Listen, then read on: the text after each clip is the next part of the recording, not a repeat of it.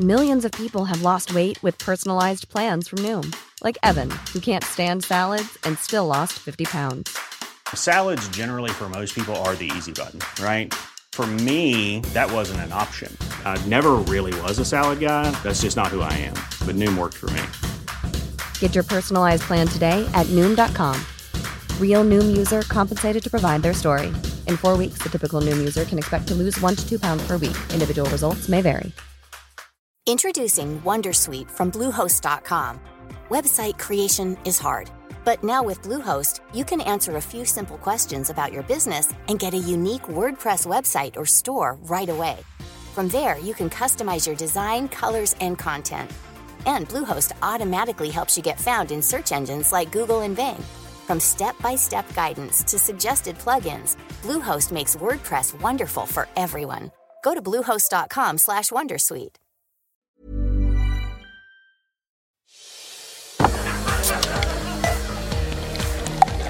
The Ad News Pubcast, the podcast that celebrates the industry's penchant for a sociable drop and a chat.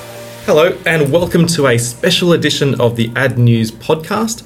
I'm Arvin Hickman, a journalist at Ad News, and today I'm joined by an industry legend, Bob Hoffman. I'm too young to be a legend, Armin.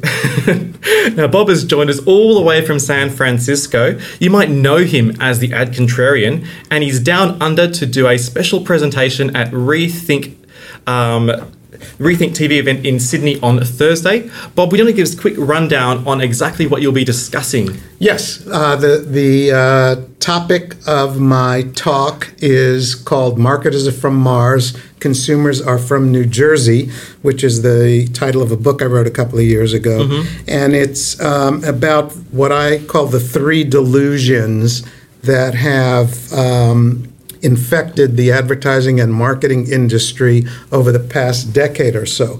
They are the digital delusion, the brand delusion, and the age delusion. Okay. Now, Bob is also releasing a new book down under called Bad Men. Bob, do you want to give us a quick plug on your new book? Yes, I do. The full title is Bad Men, How Advertising Went from a Minor Annoyance to a Major Menace. And it's about online tracking, surveillance marketing, and ad tech. I think these are very serious issues that the advertising and marketing industries need to take a very close look at because they are dangerous to us as individuals and they are dangerous to free societies. Incredible amounts of information are being collected about us.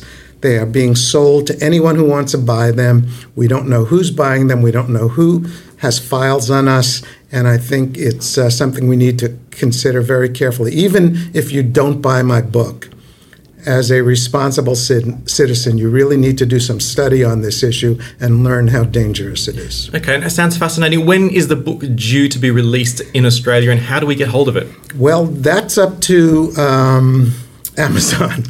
They are supposed to be releasing it in Australia soon. Okay. I'm too lazy and impatient to deal with publishers and distributors, so I just put my books through Amazon, and hopefully within a week or maybe a little more, the book will be available here in Australia. Okay, fantastic. We look forward to that one.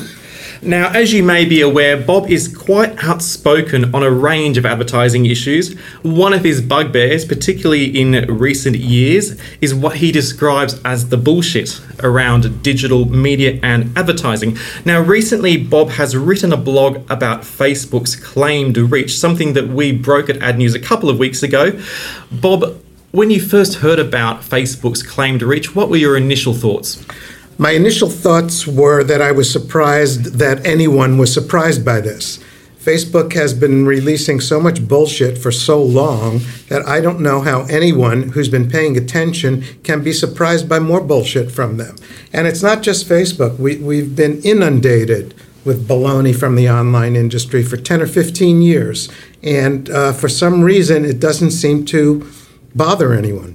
Okay. Now, some of the claimed reach that Facebook has produced in its ad manager tool, we're talking about estimations that are 130 to 140% of the population. That's people that actually exist. Why do you think it's taken the industry so long to challenge some of their claims? Well, that's a good question. I don't know why it's taken the industry so long. I think we've just gotten so used to bullshit that we really don't see it anymore. I can't understand how we have allowed it to get to the point where companies like this can get away with this kind of stuff. Why aren't the media agencies doing something about it? The thing that bothers me the most is that we've had so many scandals broken about lies and bullshit in the online advertising world, and none of them have come out of agencies. And agencies are the people closest to the speakers. How come they're not hearing the music? I don't understand this. And I think what's going on is that the agencies are playing a double game. I think the agencies know what's going on, but they just aren't saying anything. That's the only. They can't be this stupid to be subjected to this for so many years and so many scandals and not know anything about it. It just doesn't pass the smell test. Do you think there's something untoward going on between the relationship of Facebook and media agencies that's almost covering this up? Yes. Not anything official, not anything, nobody's sitting down and doing a conspiracy. It's just we've gotten used to listening to their baloney and buying it. And it's not healthy. It's not good. Okay. Now, some of the fans of Facebook, namely some digital marketers, will turn around and suggest that, well, actually, census data that is inaccurate or that may have some holes, and all estimates need to be taken with a grain of salt. What is your reaction to this type of defense? Absolutely 100% utter bullshit. How can you have an estimate of a 41 million reach when there's only 31 million people in existence? There's no excuse for it. And anyone who apologizes for it, I just don't understand. Okay. Now, one of the other issues that's recently resurfaced in Australia over the past couple of days has been around brand safety. Now, this is in reference to a website in America called Breitbart. There's been some high-profile Australian brands that have been found advertising on Breitbart. What is your view in particular about brand safety and why it sort of keeps popping up as an issue every now and again?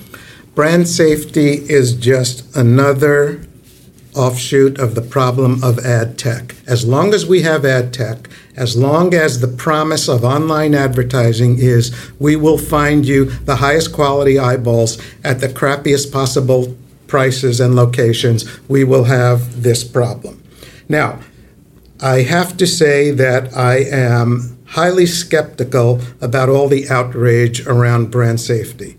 I think CMOs knew about this years ago. I know I wrote about it in my blog years ago, and nobody cared. All of a sudden, when it appeared on the front page of the Times in London, everyone was up in arms, and they were demanding to see the manager. Oh, my God, I can't believe this is going on. I think, I hate to use the word again, that was bullshit. I think they knew it was going on. They didn't care because they weren't held to account. Now that they have to answer to their CEOs, and they have to answer to the public, they're all shocked by this. To me, it's a lot. There's a lot of play acting going on here. So you basically are suggesting that it's only really become an issue because it's hit the headlines of major newspapers like The Times. That's exactly what I'm saying, yes.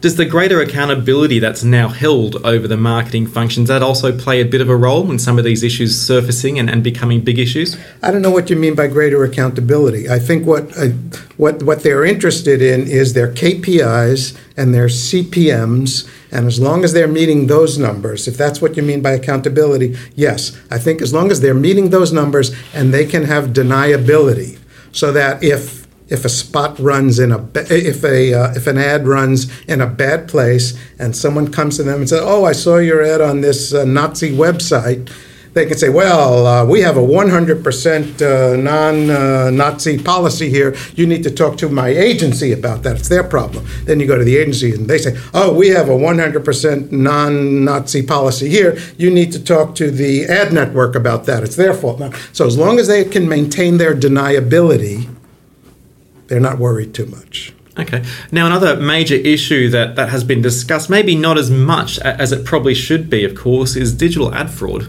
What are your thoughts about that? You've written extensively about it in the past. My thoughts on digital ad fraud is that it's way bigger than we think it is. The estimates on it, if you've seen the IAB for last year, they say it was $7.2 billion worldwide last year. I don't believe that. The WFA, the World Federation of Advertisers, says it could be as much as 4 times that. I think we do not know how to measure ad fraud.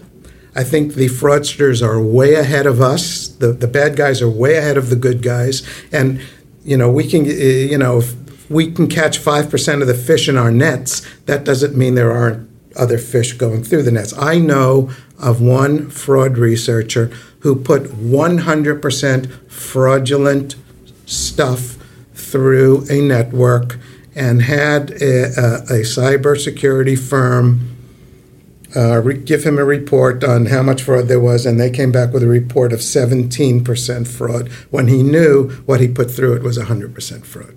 That's really interesting. So it sounds like detection isn't anywhere near the sophistication level as the people committing the crime. I don't think it is. I think they're way ahead of us. Now, having said that, I have to do a caveat. I'm not a computer scientist. I am not anything near that. I'm just telling you what I have been told by people who I believe know what's really going on. Do you think there's a lack of will in terms of trying to detect fraud, or do you think Yes. it's just there is a lack of will? And would you care to elaborate on that? Yes. The problem is it's a problem of offense and defense.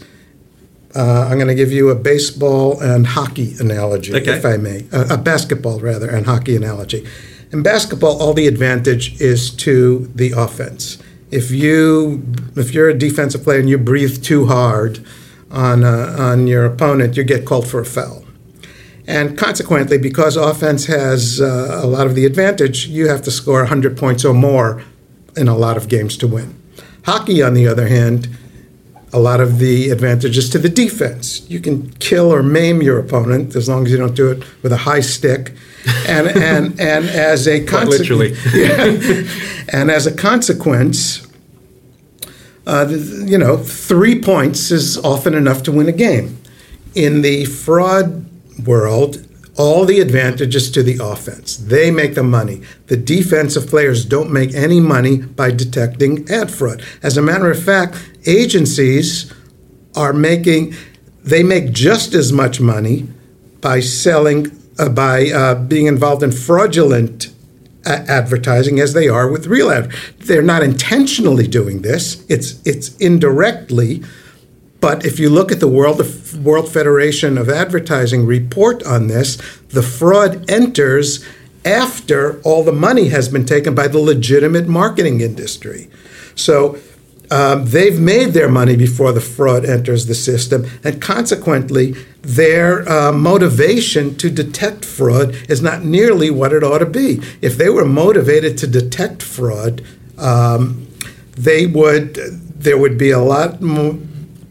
They'd make a much greater effort at it, I believe. Now, I don't mean to impugn the advertising industry and say that they are responsible for fraud directly. They are not. Mm-hmm. But they are indirectly benefiting from it. Is part of the problem here, for example, if you go on the Google Display Network, you have a very vast amount of websites and inventory of perhaps a questionable nature, and that is sort of trickling into the system, the broader pool, and perhaps lowering the overall quality. Is this race to the bottom on cost, is that contributing to the fraud issue? Absolutely. If you look at any kind of legitimate study by any kind of impartial fraud investigator, they will tell you that in programmatic ad buys, fraud is much higher than in direct ad buys. So the programmatic advertising system, I think the WFA says that there's 4 times as much fraud in programmatic buying as there is in direct buying. But a guy named Dr. Augustin Fu, who's a brilliant guy, MIT, PhD, teaches at NYU and Rutgers, has calculated that advertising bought either directly or in quality networks is somewhere between 7 and 28 times more productive than advertising bought through programmatically through some kinds of ad networks. Okay, that's really interesting in terms of what is productive and what isn't productive. Why is this race to lower costs at the expense of productivity? Because at the end, it ends up costing the business more money. Yes, but you have to put yourself in the mind of a CMO. And what are they evaluating? Of their 10 top priorities, the first 9 are keep my job, keep my job, keep my job, keep my job. And they're evaluated on CPMs and KPIs. And if they can show good CPMs, then they can go into the boardroom and show how well they're doing and how brilliant they're. And a lot of them, I don't blame them. They have to do this to survive. But what they are buying is junk. And if you're getting very low CPMs, the reason you're probably getting them is you're buying bots. You're not buying human beings. So you're right. The race to the bottom is, in fact, creating a system that is dangerous and is not healthy for brands. I guess it's the old adage, you get what you pay for, isn't it? It is. And now, I'm not saying that brands should not be careful about spending money. They shouldn't just throw money at things. You need to, it's a very difficult world to live in now if you're a media buyer. There's so much confusion. There are so many ways to get fooled that there are 50 ways to get screwed that you never even heard of in media buying these days. And I don't envy the media buyers, and I don't envy the CMOs. It's really tough. But you got to be careful about what you're buying because you can be fooled very easily. Do you think there's too much focus on efficiency rather than effectiveness? Absolutely, no question about that. I mean, the effectiveness issue has been raised very strongly by Procter & Gamble recently. Millions of people have lost weight with personalized plans from Noom, like Evan, who can't stand salads and still lost 50 pounds. Salads generally for most people are the easy button, right? For me, that wasn't an option. I never really was a salad guy. That's just not who I am. But Noom worked for me. Get your personalized plan today at Noom.com. Real Noom user compensated to provide their story. In 4 weeks, the typical Noom user can expect to lose 1 to 2 pounds per week. Individual results may vary. Introducing Wondersuite from Bluehost.com. Website creation is hard, but now with Bluehost, you can answer a few simple questions about your business and get a unique WordPress website or store right away. From there, you can customize your design, colors, and content. And Bluehost automatically helps you get found in search engines like Google and Bing. From step-by-step guidance to suggested plugins, Bluehost makes WordPress wonderful for everyone. Go to bluehost.com/wondersuite. And we all know about their $100 to $140 million online ad buy that they didn't buy that had absolutely no effect. In fact, their sales rose. And so the whole question of advertising effectiveness, of online effectiveness, comes into question. And I don't know what the correct answer is, but it certainly ain't as easy as we were led to believe it was going to be. By now, we were told that that advertising was going to be amazing, right? By now it was supposed to be amazing. Instead of looking at ads, consumers were going to be interacting with them. And consumers were going to go online and join the conversation about our brands and create conversations of their own, and it would spread virally. And it's all been a fantasy. Instead, what we have a disaster of an online ecosystem. We have fraud, we have corruption, we have non-transparency, we have viewability issues, We have click rates for banner ads that are reported at about 6 in 10,000. It's hard to get closer to zero than that.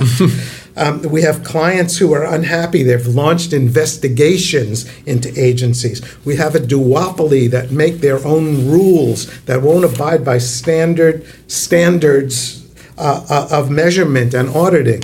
We have social media marketing, which is supposed to replace most of traditional advertising, and instead it has morphed into traditional advertising. You go to Facebook, what do you see? It's swimming in traditional paid ads. It's not conversations about brands. That was all baloney. And we have the scourge of ad tech, which I talked about earlier. That's following our every move without our permission, collects and sells personal information about us to any irresponsible, incompetent company that will pay the price. It has secret files about us that we know nothing about, and it's all kept in flimsy digital warehouses that are hacked by amateurs on a regular basis. We have fake news that's largely enabled by ad tech. We have brand safety crisis that you just mentioned. We have quality publishers struggling to exist because their audiences are being stolen by crappy publishers through the ad tech system of programmatically finding the highest eyeballs at the cheapest places. And now we have foreign governments secretly manipulating online advertising to influence our national elections in the U.S. You're of course alluding to some claims that Russian interests have been infiltrating Facebook. Well, it's not just claims. Facebook admits it now. So it's, it's a mess. Okay. I just wanted to touch on a couple of those points. Viewability. Yep. The standard of viewability for online advertising is 50% or 50% of the pixels for, I think it's a second or 2 seconds for display and a second or two for video. Well, what is your view about that? It seems a little bit odd that you would have a standard that recommends that it's okay to cut off half an ad. Yeah, it's ridiculous. I don't buy it at all. I don't know what that's supposed to be a standard of, but it's certainly not a standard of effectiveness. As you said, if we're supposed to be measuring effectiveness, I don't see how 50% of the pixels for 1 second is going to be effective at anything. Should there be a baseline of 100% of pixels for a period of time? I don't know. I'm a copywriter. Okay. I'm not a technical guy. I'm not a researcher. But I think that we need some research standards to tell us what is an effective level of pixels for an effective level of time. And I think that should not be very difficult to do. And I suspect that we will get that fairly soon. Okay. Now, Pritchard speaks about the murky world of digital media and the ecosystem that supplies inventory. What are your views about that, and what sort of contributed to this really murky world where people are taking clips of the ticket along the supply chain, and how we've got into this situation and how we can get out of it? How we got into the situation is that the advertising business, which used to be one of the most skeptical businesses in the world, it was like, prove it to me, has become like schoolgirls who have lost their, the handsome cowboy came riding into town and we got enamored with them and we believed a whole lot of pseudo-technical baloney. And we became enamored of it. And we lost our skepticism about this stuff. I mean, I've been writing the stuff that Pritchard started talking about last year. I was writing about it. Nobody cared. Nobody cared. I was an idiot. I was an imbecile. I didn't get it. I was an old Luddite dinosaur who didn't get it. But, nobody's smarter than the facts, and we know what the facts are now.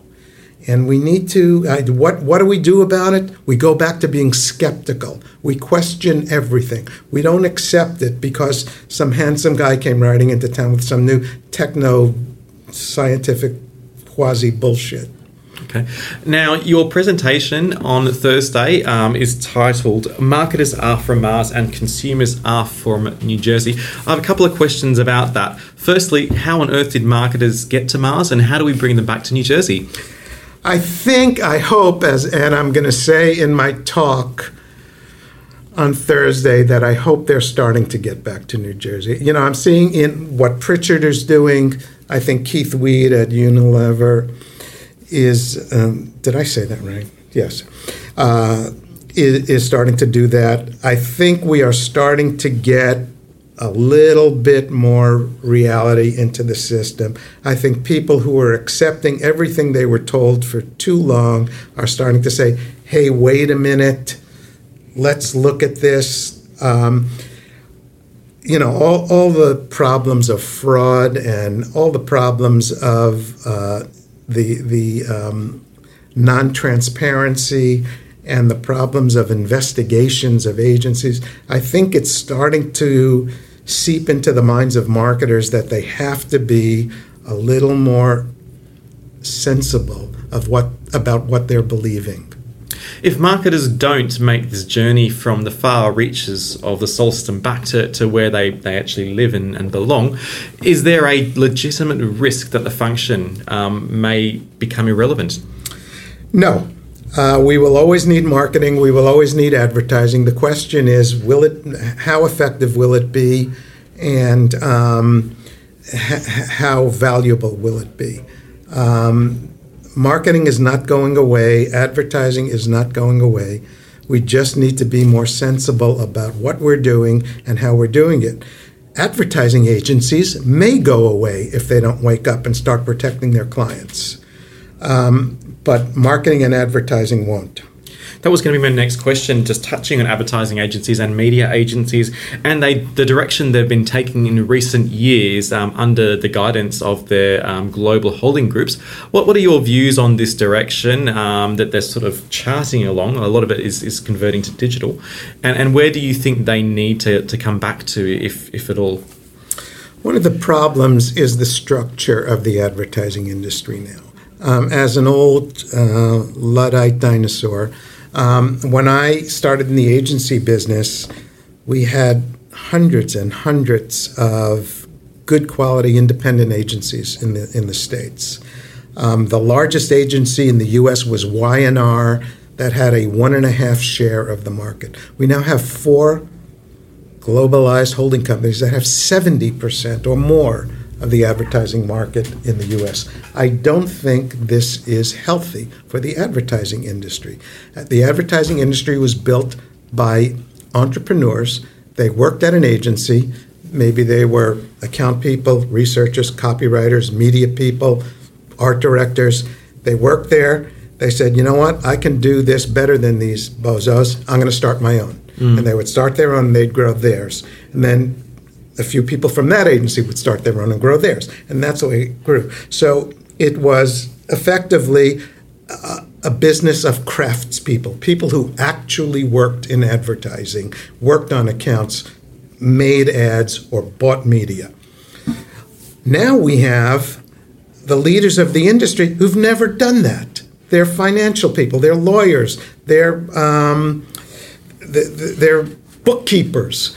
And as a result, we have people running the agency business who aren't really advertising people. And the result of that is we're getting crappy advertising.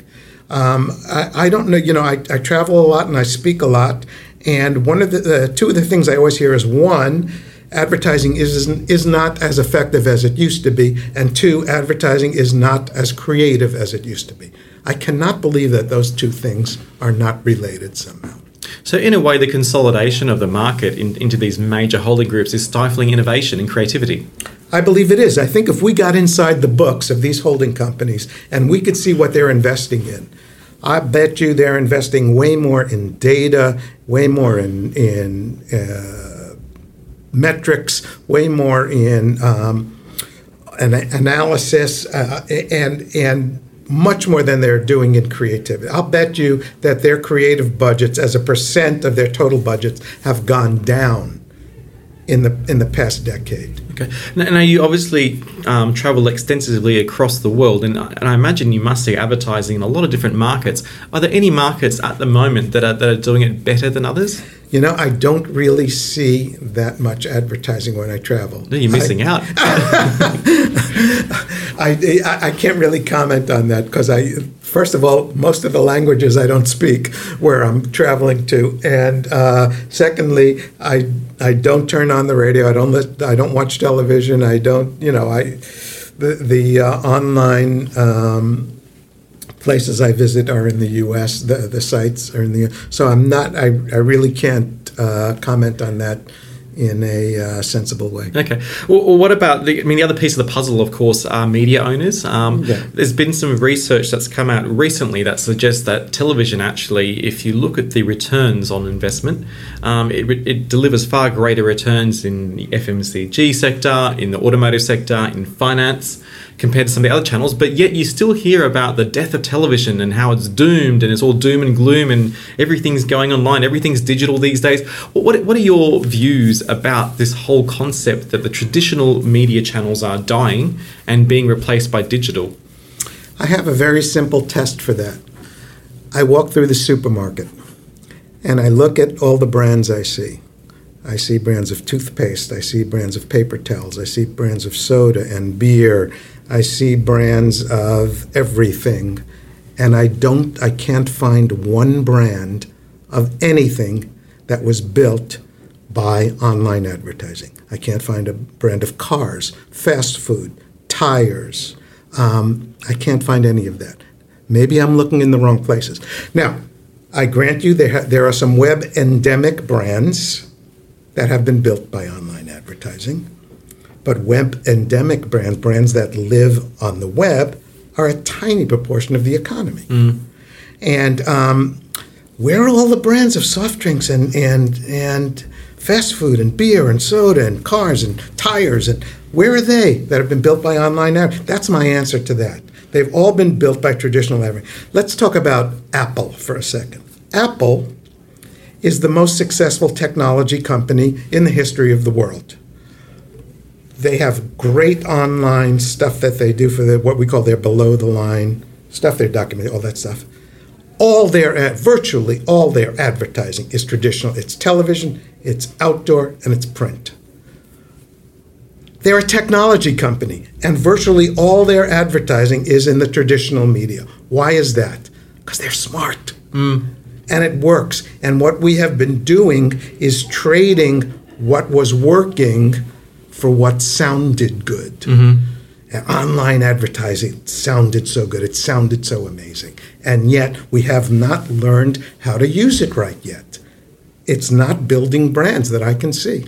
What about the argument that some people in the media space will say, well, it's where the eyeballs are going. The eyeballs are leaving television, they're leaving print, and they're going online. What's your response to that? My response to that is that's for people who don't understand how advertising works.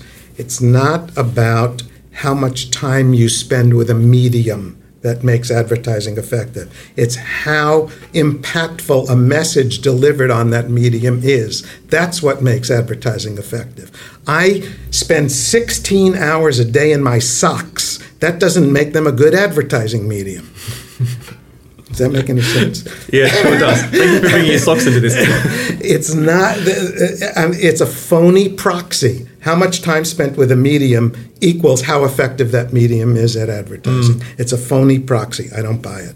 Okay. We're running close to time, but yeah. I just want to ask you one final question, Bob, and I'm sorry to put you on the spot here, yeah. But what is your favorite ad of all time? My favorite ad of all time was an ad that was done for Master Locks. Explain what Master Locks is. Master Locks it's a lock that you put on a locker. Okay? And it was the simplest ad you ever saw. I don't even think there was any copy. You saw a guy put a lock on a locker, and all of a sudden you heard a gunshot and a rifle shot, and the bullet went right through the lock, and the lock still held. Wow. And this ad was just amazing. It's what advertising is supposed to be. It demonstrates the effectiveness of the product. And if we could just get advertising back to doing that in a dramatic, simple, creative way, we'd be so much better off. And on that note, I'm going to use that wonderful metaphor to close this discussion. I'd like to thank Bob Hoffman, the Ad Contrarian, for joining us on Ad News in this special podcast. Thank you so much, Bob, and enjoy the rest of your time in Australia. Thank you very much. I appreciate it. And thank you all for listening. I'm Arvin Hickman, and this has been a special production of the Ad News podcast.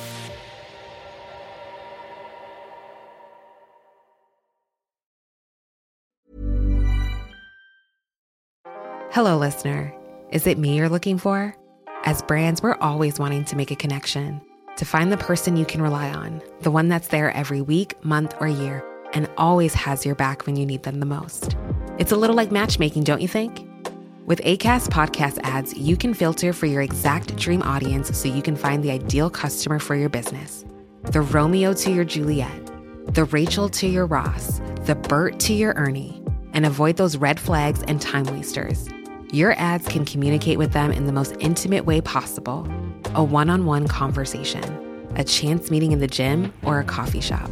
So go on, give it a try. With over hundreds of thousands of listens a month, your person is probably here. Get closer to your audience. Make podcast ads with Acast. Head to go.acast.com to get started.